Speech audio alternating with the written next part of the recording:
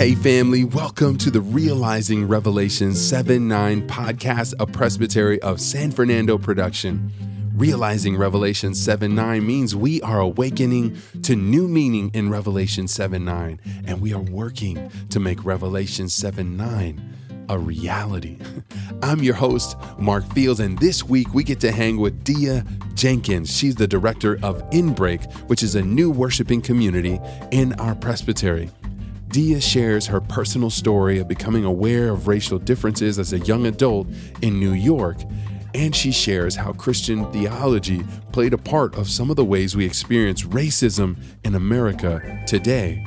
We talk about the difference in personal discrimination and systemic racism. And then Dia graciously reminds us that we all start from different places in this conversation. And she expands our interpretation of Revelation 7-9 to remind us we have a grace-filled responsibility to join in the work of gospel diversity and unveiling the kingdom of God right where we are.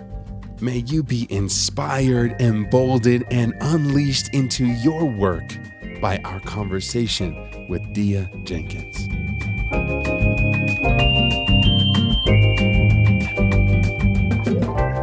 Hey family, welcome to the Realizing Revelation 7-9 podcast, a presbytery of San Fernando production. Realizing Revelation 7-9 means we are awakening to new meaning in Revelation 7-9, and we are working to make Revelation 7-9 a reality. I'm your host, Mark, and this week we get to hang with an incredible sister, colleague, a friend, inspiration to me. I think that she represents such thoughtful kindness in any space that she walks into.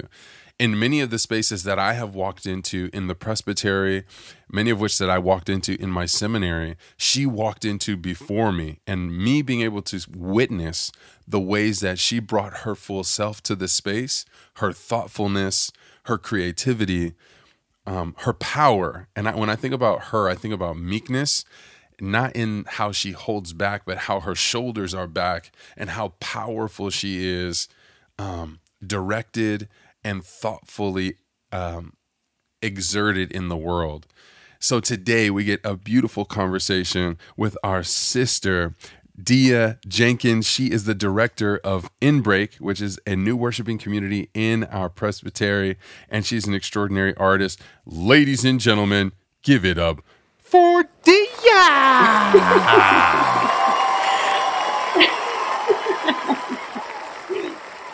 Man, what an intro.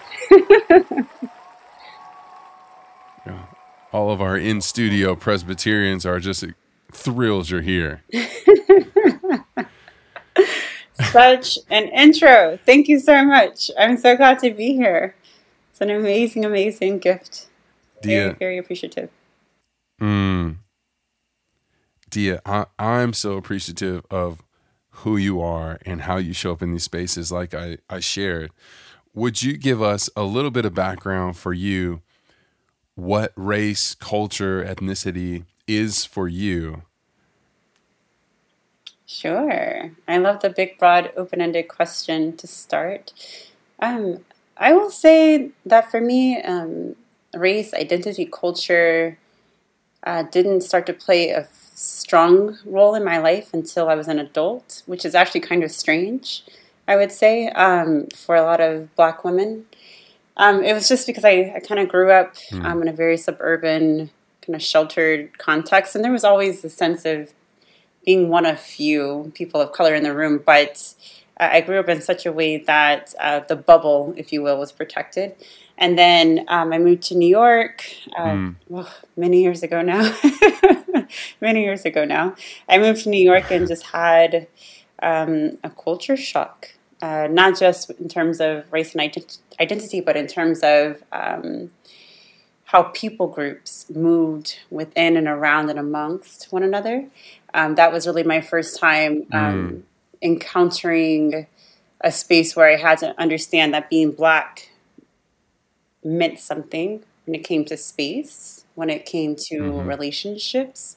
I always had a sense of it. It's not that I was blind to it, but it was more evident if you will, when I moved to New York. And so it was then that I began to kind of ask a lot of questions like, why is my race associated with either exoticism or a lack of beauty?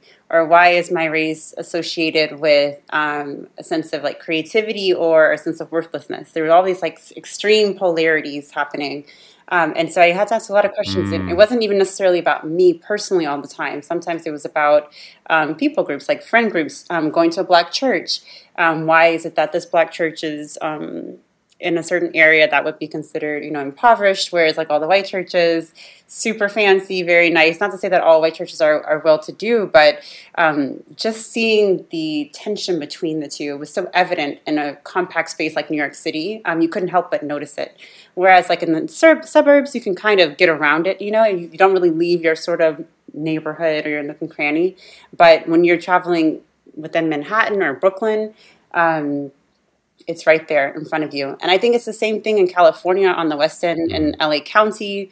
The disparities are glaring, even if there's an appearance of diversity because you have a lot of different cultural groups coming into these places like New York and LA. Once you start to really look into the details of how people are living, what their relationships are like, where they go to church, where they go to school, it just becomes really evident that the disparity is thick. And so for me, the questions of race, culture, identity, they have a lot to do with how people understand my people, So it's not even always personally directed. Sometimes it's just about Black people as a whole or Black women as a whole. And just trying to understand why so many are struggling in so many different areas when they are incredibly intelligent, incredibly creative, incredibly generous with their works. Why is it that so many have struggled up until this point? And of course, we know a lot of the answer to that, but I didn't really start to ask those questions until adulthood. Yeah. When you say we know the answer to that, I have answers that I assume in my mind about that.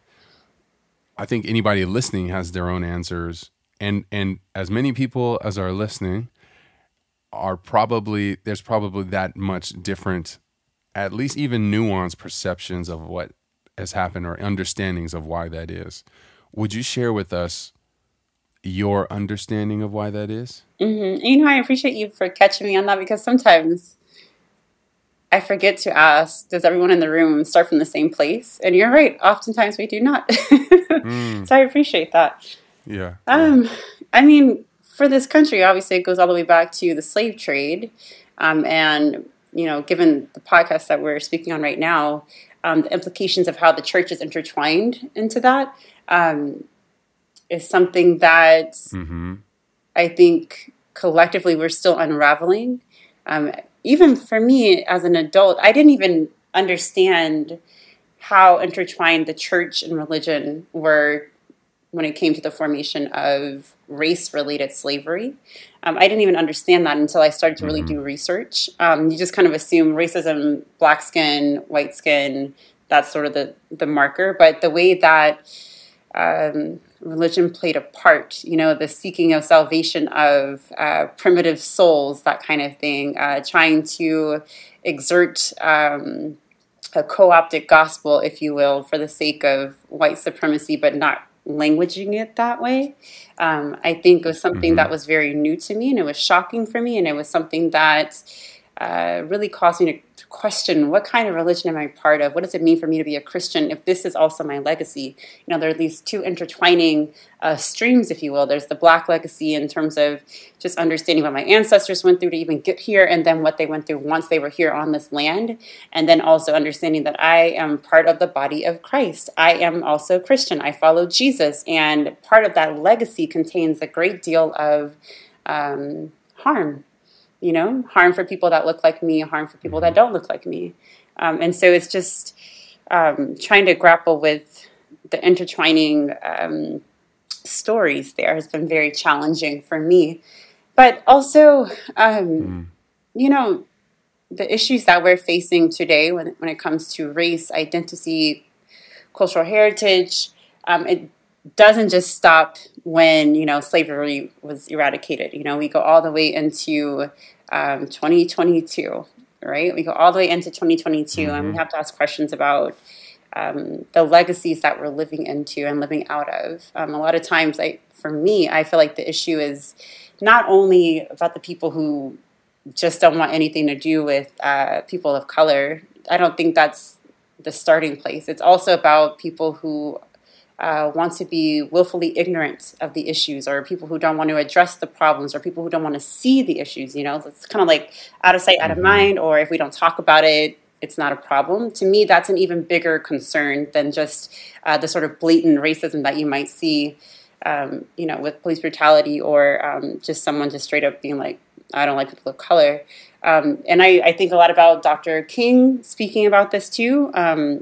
When you wrote the letter from Birmingham jail, speaking about the white moderates, like that to me, and Jesus talks about this too. Anybody being lukewarm, wanting to spit them out of his mouth, like be hot or cold, be racist or don't be racist. But that in between space, I think, is even more harmful, because it's like you can pretend, or you can gloss over, or you can act as if it doesn't exist, which to me is even more detrimental. Because the thing is, it's like, if the racism is overt, then you know what you're addressing, right? You know what you're dealing with. But if it's somewhere in between and nothing's really being done and everything's being kind of blanketed over, how do we move forward? How do we actually collectively heal if no one's willing to address or speak about or do something about? We can't just talk. We also have to deal as well. All of these things come to mind, and that's where I think that's what I mean by some of the issues that we're facing. That's what comes to mind for me when I think about that. I'm going to reflect back some of what I heard, because I think you shared so beautifully, like hundreds of years of like experience, history, and your perspective and your experience of it. And then I want to get to what you talked about, the white moderate or pretending, because you had so much time in predominantly white institutions, and I want to know what that feels like to you. But I want to recap, just for those who are listening, when you talk about religion being the source of some of the oppression, or this framework that was utilized. So when we think about colonizing or colonies, there was this way of creating hierarchy in race that didn't exist, or that has always existed. I think about Samaritans. Even the Jews did this to others. Or the Samaritans were a mixed culture group that represented their exile in Babylon, when Jeremiah told them to make roots and to marry your children, intermarry, because you ain't coming back here. You're not going to be back in Jerusalem for a while. And then this people group, the Samaritans, came to be, and then they were ostracized by the Jews. And then Jesus comes back and associates himself with them. And so all that to say that we see that in the Bible, we see it in the New Testament, we see it in the Old Testament, issues of racism. And racism, the base of that being the ability to discriminate on someone based on their race, backed by systemic power.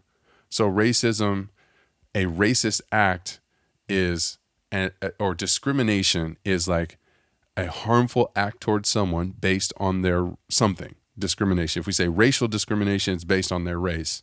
If we say gender discrimination, it's based on their gender. When we say racism, we're talking about that discrimination backed by systemic power to make it happen.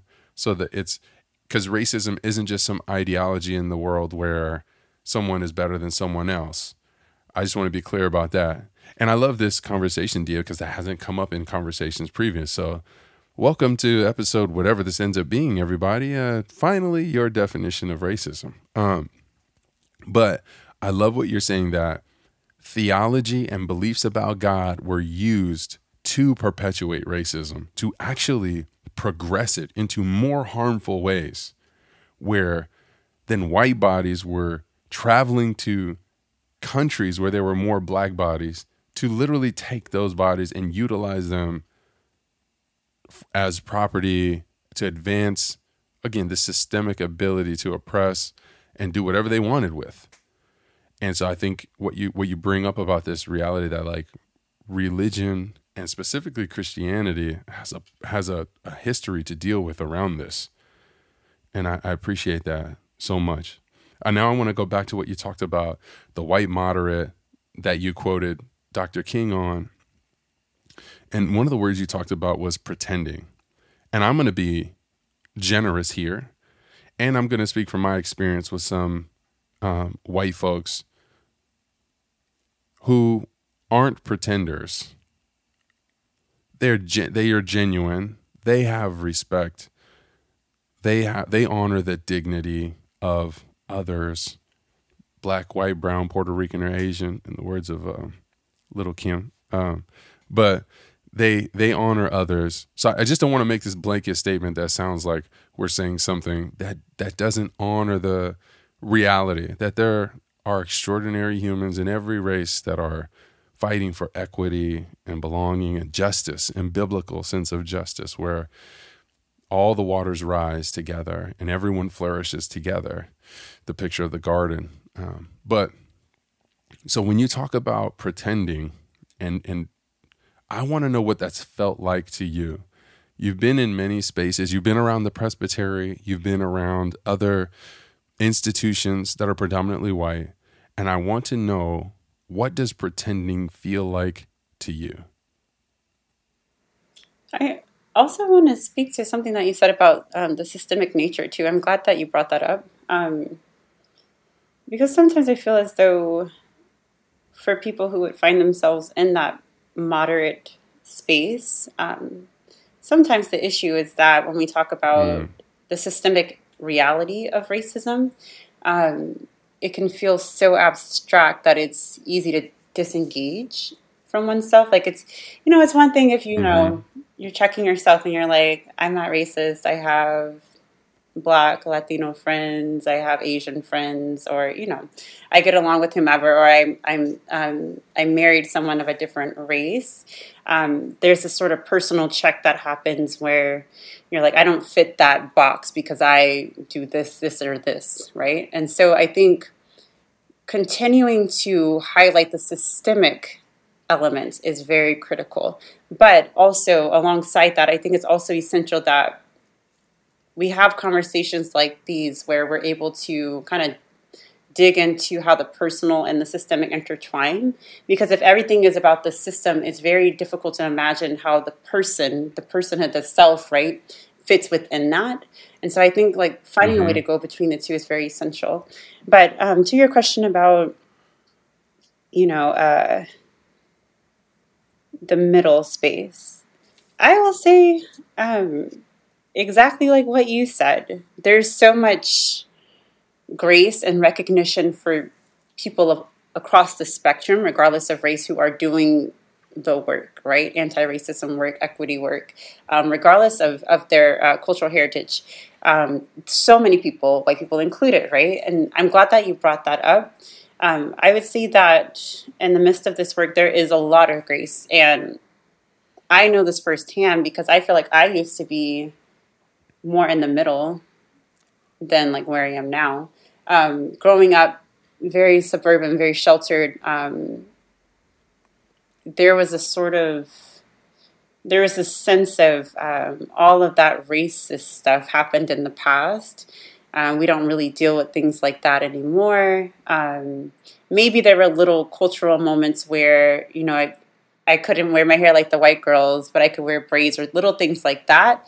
But in terms of like really understanding the depth of racism in our history, I had no idea. And I think I found myself in the middle, for a very long time. And not necessarily because of any fault of my own. It just wasn't it wasn't around me. And so I think that's a really good point to make for people who are in the middle still. There's a lot of grace, there's so much grace. But the thing for me is like, once your eyes are opened and once you do come into awareness and once you do start to hear the stories and you start to put the pieces together, the next question is like, okay, what do you do now? So there's one thing if you just don't know and you're just not that familiar and you still have a lot of learning to do, a lot of experiencing to do. But once you start to know, then what do you do? If you remain in the middle, I think that is where the issue comes in, and I feel as if in 2022, it's hard for people to remain ignorant of the problems, especially given the past 2 years that we've had, right? I mean, if you have a television or you're connected to social media, then you knew about something going on. Maybe you weren't that tuned into it, but I think there's a greater sense of awareness, because a lot of people, a lot of white people said, "Oh, I just didn't know there was a problem. I didn't realize racism was still an issue." People who are a little bit more segregated in their communities, maybe predominantly white spaces, but now you do know what's next. And so when I'm in spaces that are stuck in the middle in 2022, after all we've collectively been through, I feel a sense of sometimes frustration, but also sometimes a sense of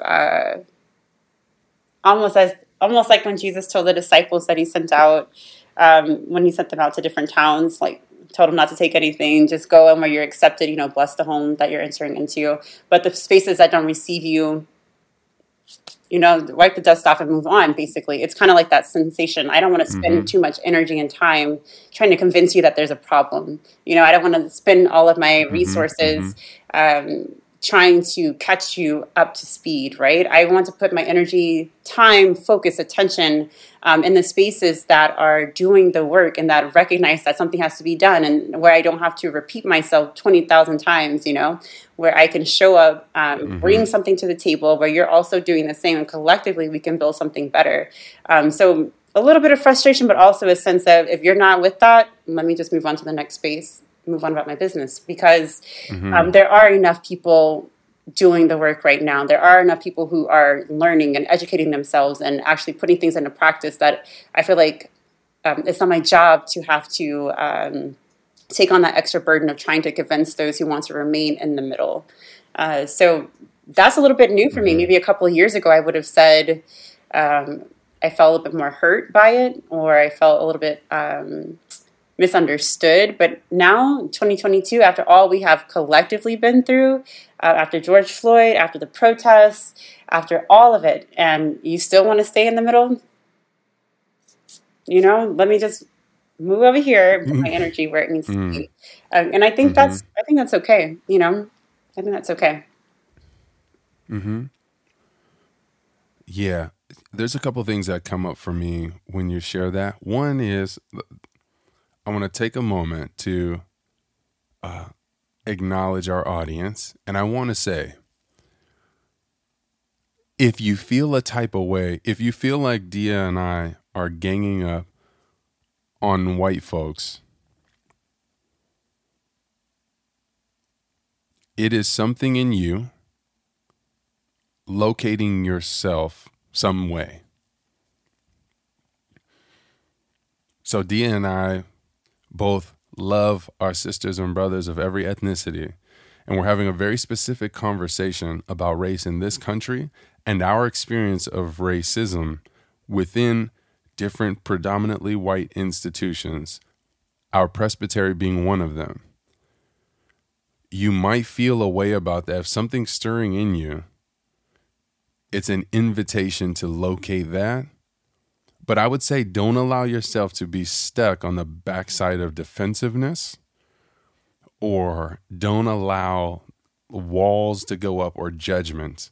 So when you're hearing both of us, you're hearing two new worshiping community leaders who appreciate the presbytery, who appreciate the way that Presbyterians invite everyone to contribute to the vitality and life of the worshiping community. We both opted into that. We both benefit from that. We both appreciate that. We both love you individually. It might feel a type of way hearing what we're saying, but I want you to know that is letting you know something within yourself. And that's an invitation to do work.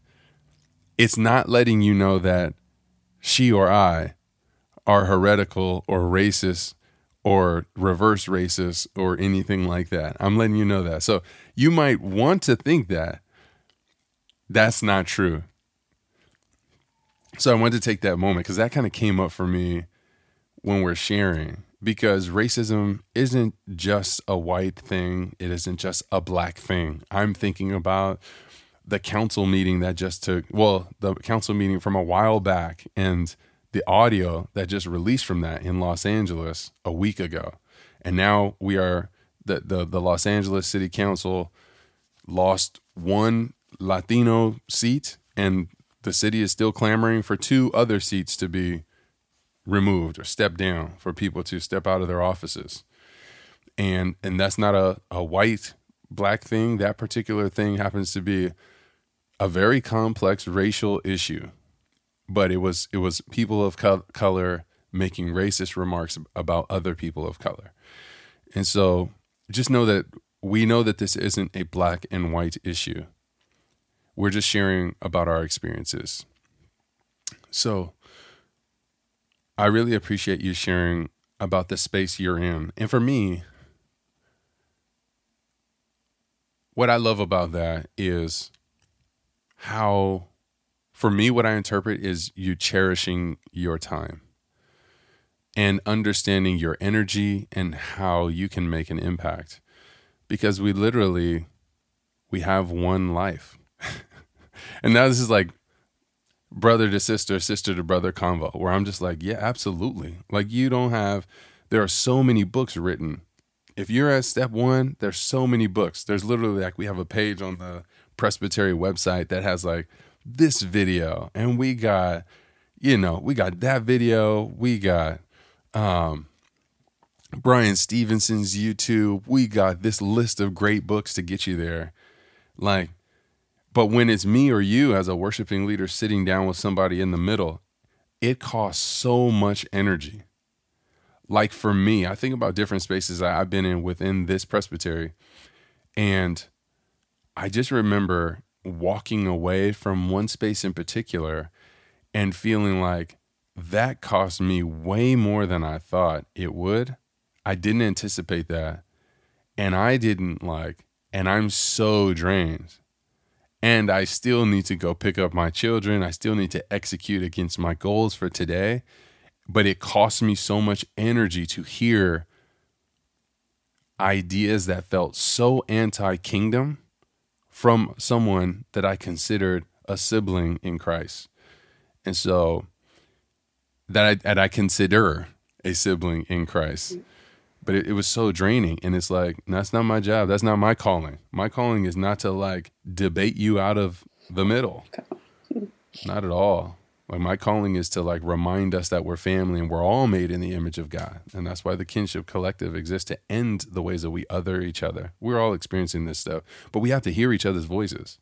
So Dia, one of the things before we get into scripture, you mentioned the ways that we abdicate responsibility. If we talk about it as a systemic thing, then there's nothing I need to do. And if we treat it like just, hey, I'm a great personal person, and we ignore the systemic thing, then the system continues. And if I don't ignore, now I'm going to try and retry the first thing, but our listeners are so brilliant, I'm not even going to. So for you, Dia, when you hear that,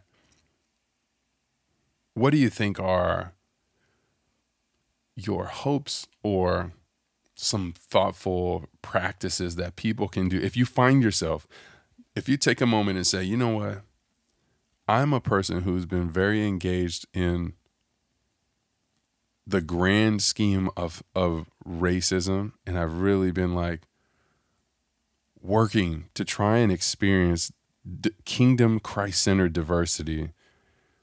But on a personal level, you look around and you realize most of your time is spent in kind of homogenous groups. And that could be, it could be homogenous Asian, it could be homogenous Latino, it can be homogenous whatever.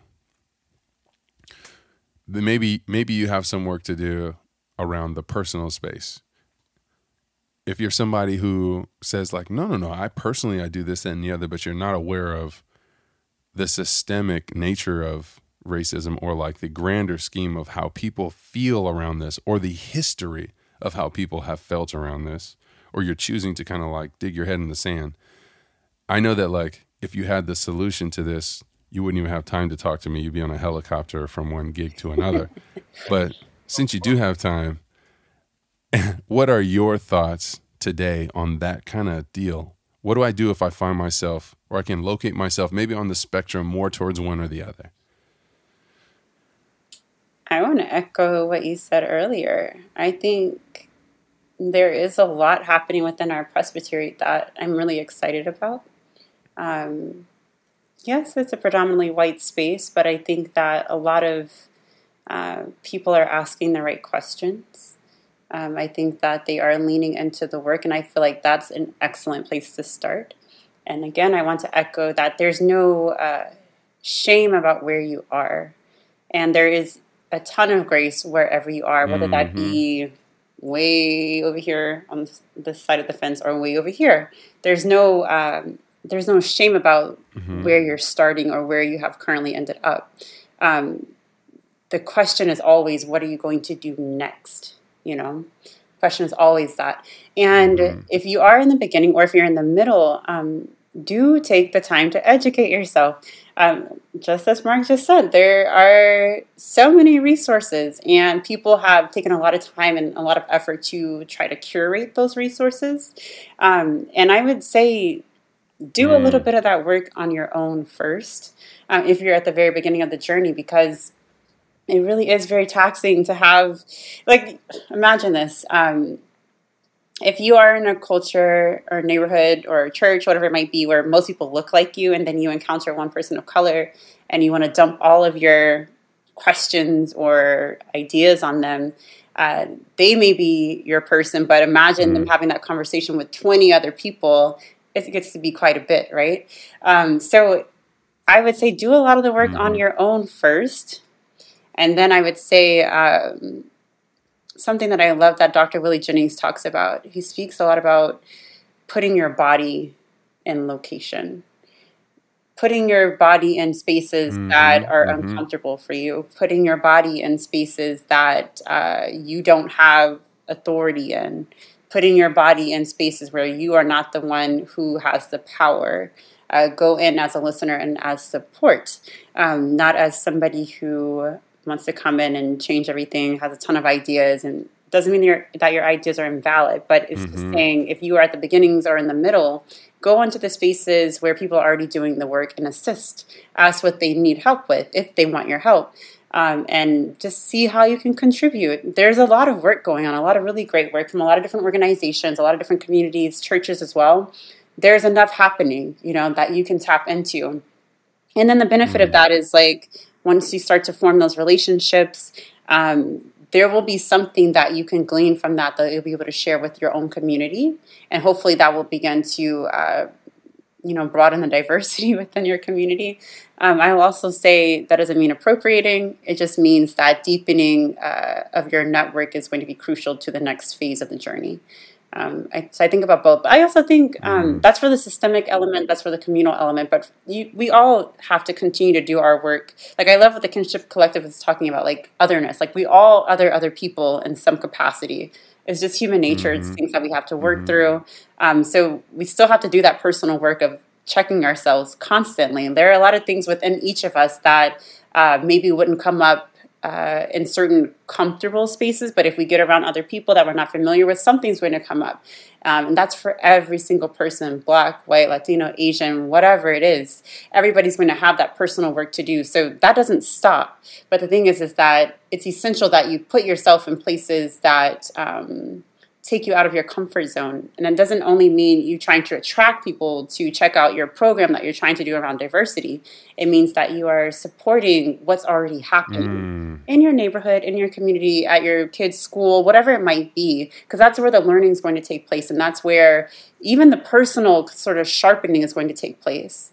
Those are some things that come to mind. It's less about the abstract and more so about the humble act of getting involved in whatever is going on already, because the spirit is already moving in this direction. People are already doing this work. You don't have to reinvent the wheel, and you don't have to start from scratch. There have been a lot of people, even before our generations, that have been putting in a lot of work. Just kind of tap into what they're already doing. Those are the first pieces that come to mind. And then as an artist, I will always say, check out some art, music, film, visual art, whatever your thing is, that is from a different culture. Not towards appropriation, but just to simply experience. That's a nice sort of gentle entryway, if you will. If you're not ready to dive into a brand new community, go watch a movie that you wouldn't normally watch. Things like that. A little bit gentler. Dia, that's incredible. Those are such helpful handrails, stepping tools to help us move in whatever direction we need to. A couple things that came up for me. The first one, I just want to be very clear. And this is kind of it's a newer understanding for me, because I kind of grew up in the Willie Jennings world of Christian community development. And there's some principles, relocation being one of them, which is like, if your concern is in this community, you sense God calling you to this community, you don't exist outside of that. You become a part of it. And then like the problems of that community become yours. And Jesus modeled this, Philippians 1:19, right? He forsook all of the power of the kingdom of heaven and became flesh and considered it not robbery to be God. And so Jesus models humility and surrender to circumstances he didn't have to be with, so that no one could say that there was a temptation unknown to him, that there was some experience of suffering unknown to him. And that's really powerful and important. For me, though, the newer thing is, because of the world that I came from, my ministry experience, I always felt like, well, can I really have integrity and serve people who are in a different space than me?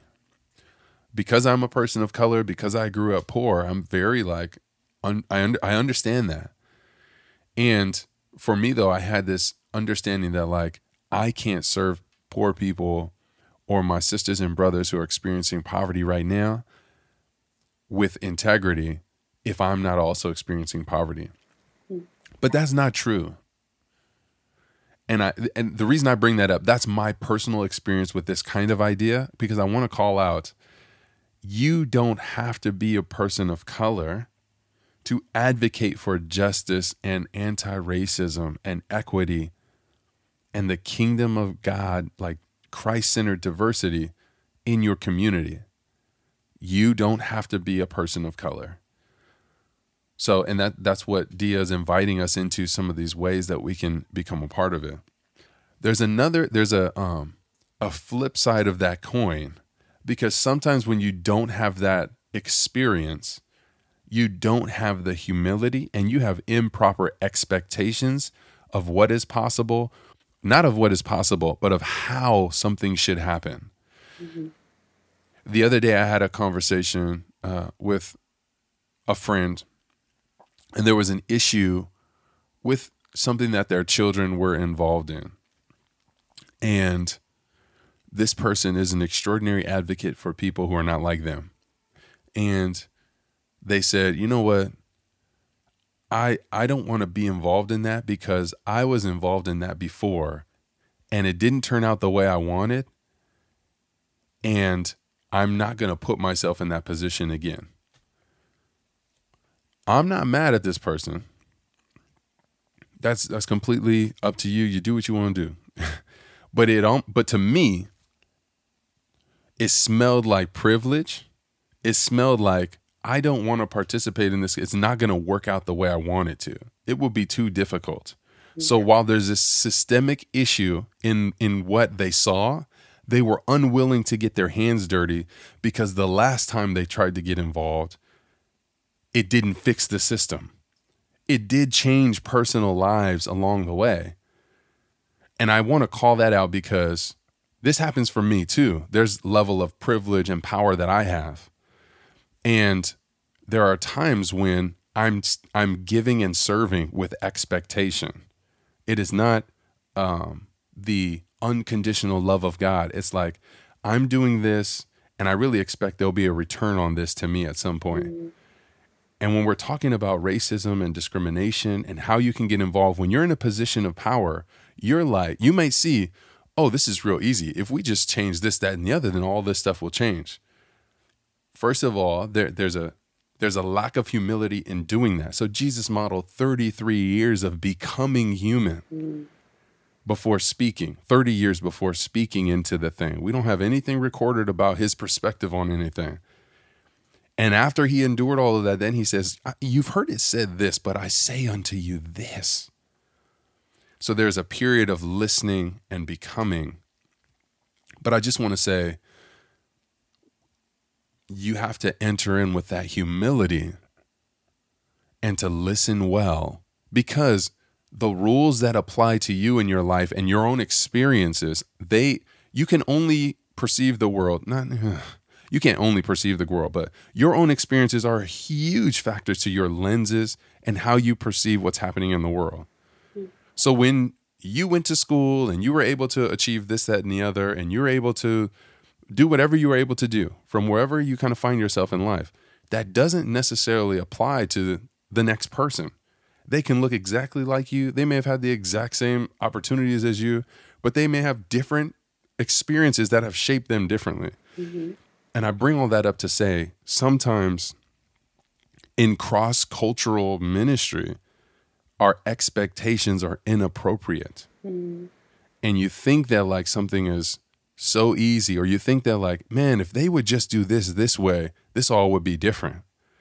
And one thing that comes to my mind is like looting or rioting. When you think about like Rodney King riots, I'm thinking about George Floyd riots, all these things that happen, and people are saying like, if those people would just channel their anger differently, maybe they could make some systemic change here.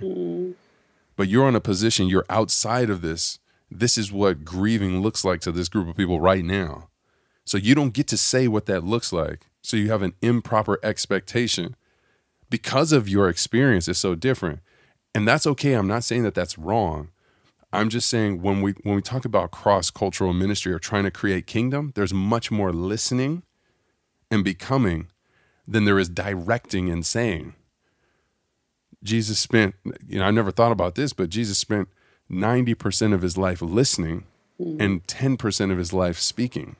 And it was after the 90% of the listening and becoming and being with and being considered the lowest of the low. He came from Nazareth, not just Galilee, but the worst part of Galilee. So those are things that come up for me. Dia, we have shared so much about your experiences, and I'm so grateful for your time in that, and your perspective is so rich and so helpful. I so appreciate you. I want to turn our attention to the scripture. Every time we gather, we look into Revelation 7:9, this picture of John. John has this vision of the future, and he says, I saw just innumerable amounts of people, but I was able to distinguish various cultural groups, and it looked beautiful. So let me read it, and I want to hear your perspective.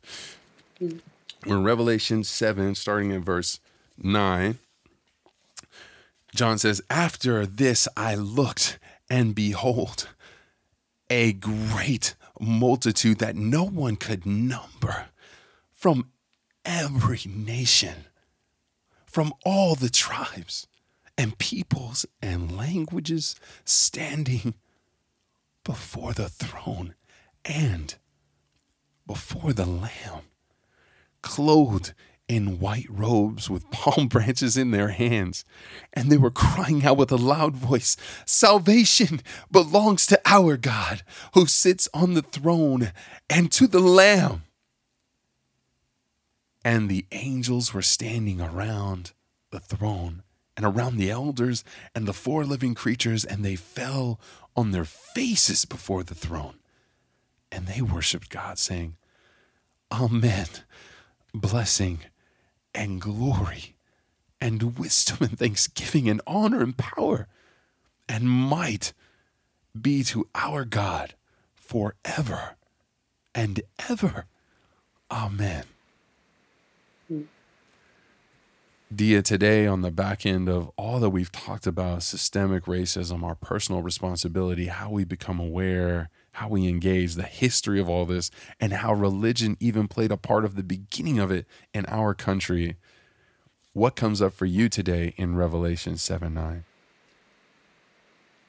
Such a powerful scripture. And even I always love your readings of scripture. They come to life the way that you embody the words. What really stands out to me, a couple of things,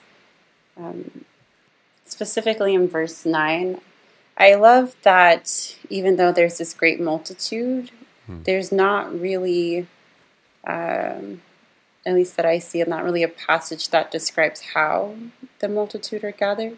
So it doesn't talk about the sort of interactions between. It talks a lot about the throng of people before the Lamb. But my question is, what's happening between the people, Because it's not, I can't imagine a crowd of that size just standing there like statues looking up at Jesus, right? Or looking up at the Lamb. What's happening between them and amongst them? Is there talk? Is there chatter? Is there laughter? And I think the angels, they provide a very beautiful example of something that we as humans are working towards. We're trying to understand how to become a little bit more worshipful, in my opinion. And I love that they model what it means to be in the presence of the Lamb. They model what it means to be in God's great, glorious, glorious presence, right? Like they show us how to do it and how to do it well. They get on their faces and they worship and they praise God, right? So it becomes less about them and more about who's in front of them. But that first part of how are the humans gathered, And, if we keep reading, we understand that those that are sitting before the Lamb are those that have gone through some things, right? They have gone through trials and tribulations. They have kind of made it through this washing of traversity, and they've made it to that point. But I feel as if the thing about scripture and about the Bible, it is never the period for me. It's always about the comma or the semicolon, if you wish, and it's always telling us there's more, right? Like there's something else. And I think that we are caught in this space of becoming human, just like what you were saying about Jesus, like Jesus, the human one, right? Like we're trying to be more human, like Jesus was human. Jesus is human. And this idea that we haven't yet learned how to fully be in God's presence wholly, I think is very captivating because it means that there's so much more for us. And I love that the idea that comes through John is this sense of doing it together.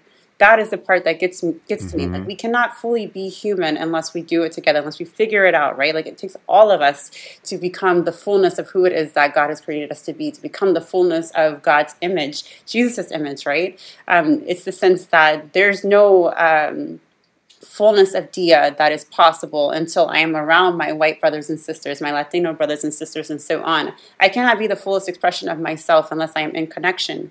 And so it's that part, that how are we coming together before the Lamb, that stands out the most to me. Plenty of other things, but it's that. That's the question that I pose of the text at this moment. How are we standing before the throne of the Holy One,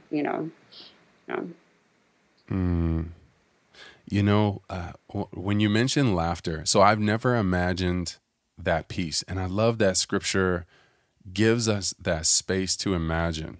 And sometimes we just take it at face value and we're trying to create certainty or figure out the algorithm. We're trying to figure out okay, well, if I do this and if I ask and I seek and I knock, then the door will be opened unto me. And then, if I seek first the kingdom of God, then everything will be added unto me. And sometimes we're just taking it at face value. I love, none of these conversations have talked about the interactions of the crowd. And for me, when you talked about was there laughter, in my mind, I'm thinking there had to be, because they're so in awe. They're in this moment, in this space where all of their senses, whatever senses we would have in this realm, are overwhelmed by the throne and the Lamb. And the reality of what has been done and the reality of where you are and why you're there and the tremendous grace and the tremendous beauty and the tremendous generosity that would bring them in that room. So in my mind, it's like there would have to be laughter, because when these previous ideas have left the body, because now you're just consumed by this truth and justice and beauty and generosity, all just embodied right in front of you. You're looking at power and the Lamb, and you're just overwhelmed by that. Like it just, I'm trying, like the awe of that, the wonder of that. So I think they had to have been laughing. Some folks definitely had to have been. Black folks for sure. Just kidding. We laugh all the time. We laugh at different things. Yeah. You know what stood out to me this time is the two amens. So I always think about amen on the back end of something when it's, okay, we're going to pray and amen, this word that means so be it. Let it be as you said. But the angels begin with amen, and they're saying, so be it what they said. With all those different languages, Mandarin, Cantonese, Spanish, French, just the indigenous languages that are being uttered out of the souls of people, they're coming up in all these different languages and all these different cultural expressions. Now I'm thinking about Black Panther and the beauty that we feel in the African culture that's celebrated in Black Panther. But all these different cultures are doing the same thing. I'm thinking about the Olympics back in China, in Beijing, and the beauty of thousands of drums and thousands of people with the dragons and the music. So all of that crammed into one place, exalting God's power, generosity, and I think like crying out salvation, wholeness. That word salvation, at least the Greek sozo, there's a body salvation, there's a being and a spirit wholeness that, like shalom. It's almost like it might be the Greek version of shalom. It's like wholeness belongs to our God who sits on the throne, has the power, and to the Lamb, exclamation point. But then it says that all of the angels around, their first thing out of their mouth is amen, amen, so be it. Yes to what you've said. May what you said be true. So they start with that amen, and then they make their own declarations and end with another amen, which is less enthusiastic. Their first amen to what they witness within the culture and the diversity is amen, exclamation point. Then they make their own declarations and it's amen, period. And I've never seen that there before. It's absolutely incredible. It's beautiful. Yeah. Sheesh. What else, Dia? Is there anything else here? Do we cover it all? Did we cover it all today? Way too much to cover. I love what you mentioned about language. Verse 9 talks about people and language. But then verse 10 says they cried out in a loud voice. And, do they all understand one another? I also think about language being rhythm, think about rhythm and how something that you can say in one language takes you infinitely longer in another language to say the same thing. And so just thinking about the sounds and the musicality of all of these different languages saying, in essence, the same thing. But how do the people experience one another? Of course, ultimately, it's about how God is experiencing this, but how also do we hear others praising God, in their mother tongues or in their adopted tongues, or adopted tongues rather. So I think there's a lot there about this symphony, the symphonic element of it, that I find very beautiful. And the sense that we don't all have to play the same parts. We don't all have to speak the same language or speak in the same way. It's the essence and the energy around worshiping God together that matters the most. But I, again, love that it's worship embodied. It's not this abstract thing where we just say a blanketed amen because we like the idea. They're standing alongside one another. That is the part that I just seem to be gravitating towards, verses 9 and 10. This idea that they are in this thickness together, whether they get one another, whether they understand one another. The essence of their being together is to worship God, regardless of, miscommunications, And I love also that it kind of teaches us that when we're interacting with other people, we really need to take our interactions from the standpoint of worshiping God. So, for example, I can't come to another person who's from a different culture than me and ask them to start from where I'm starting. It's honoring each person's location within the body of Christ. It's honoring each person's difference. It's recognizing that everybody is going to come from a different, slightly nuanced place, and that the Spirit was intentional about placing them there. But also I think about our capacity to be mobile and how we don't have to just remain in what's familiar to us. When I think of this, I think of like a mixture of things. I don't just think of one group over here and then another cultural group over here. I think everybody's mixing and mingling. And so it's being able to honor the location, the person next to you, while also celebrating your own difference, while also bringing your own reality, adding it to the mix in the throng that's worshiping God and praising God. I love this beautiful picture. It's a space of honoring. You're honoring God, but you're also honoring those who are sitting alongside you. You're honoring the multitude as well, recognizing that the mosaic of the experience, the mosaic of the image is what makes it dazzling, if you will. It's what makes it beautiful. It's what makes it musical. I love that. And let me see what else, though, because I seem to be stuck on verses 9 and 10. But there's a lot here. There's a lot here. Mm-hmm. And also, going down to verse 14, he's saying, the elder speaking, saying that we didn't these read were they verse who 14. came out. I was gonna say we didn't read verse 14. So It's good though. It's really helpful. Go for it. Go for it. You got no. Please share. Well, I have Extra the NIV credit. version open. Let me read 13 first. So it says, then one of the elders asked me, these in white robes, who are they and where did they come from? I answered, Sir, you know. And he said, these are they who have come out of the great tribulation. They have washed their robes and made them white in the blood of the Lamb. And I think, at least for me, it's essential to include this verse because, again, it goes back to that starter part where we started the conversation.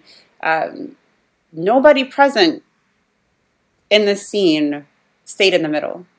They did the work of washing their robes. They did the work of making themselves clean. They did the work of making sure that how they presented themselves to God, to the Lamb, was as spotless as possible.